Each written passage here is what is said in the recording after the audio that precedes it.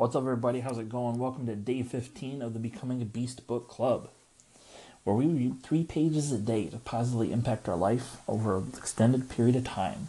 Currently reading Slight Edge by Jeff Olson, 8th Anniversary Edition.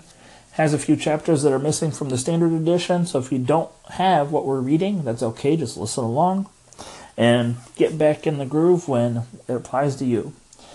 Currently on page 49. Starting with the new section, what do the 5% do differently?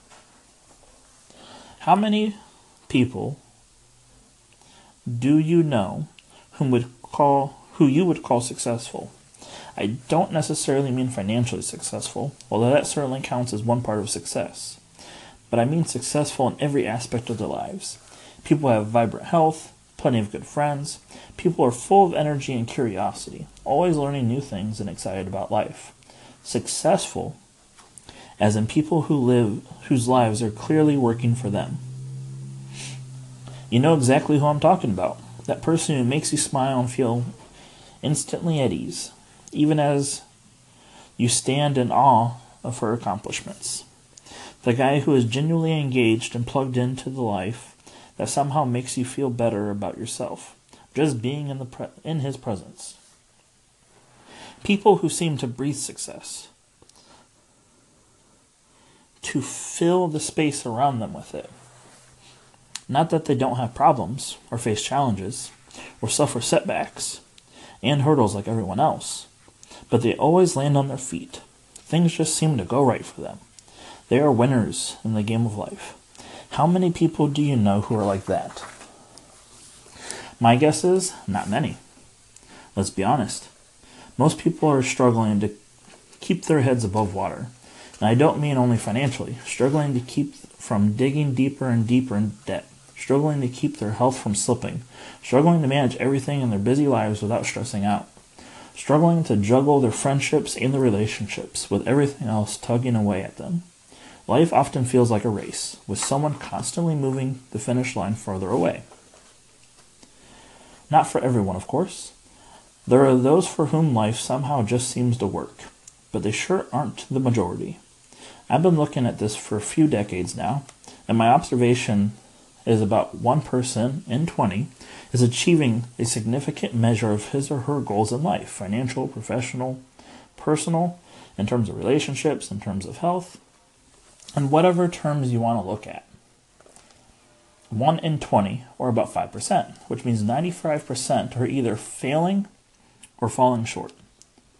Which prompts a question. What is the difference between the 5% and the 95%? What are the 5% doing that the 95% are not?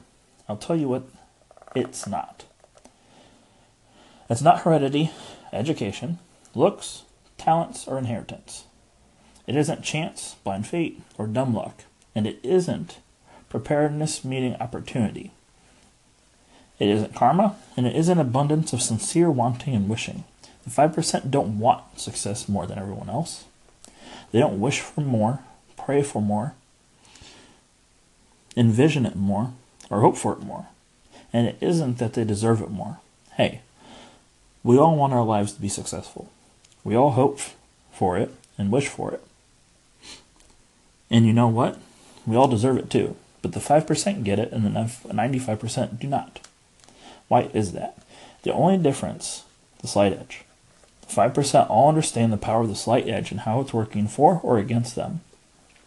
They may not use the word slight edge to describe it. They may not even see what they do as being guided by a philosophy.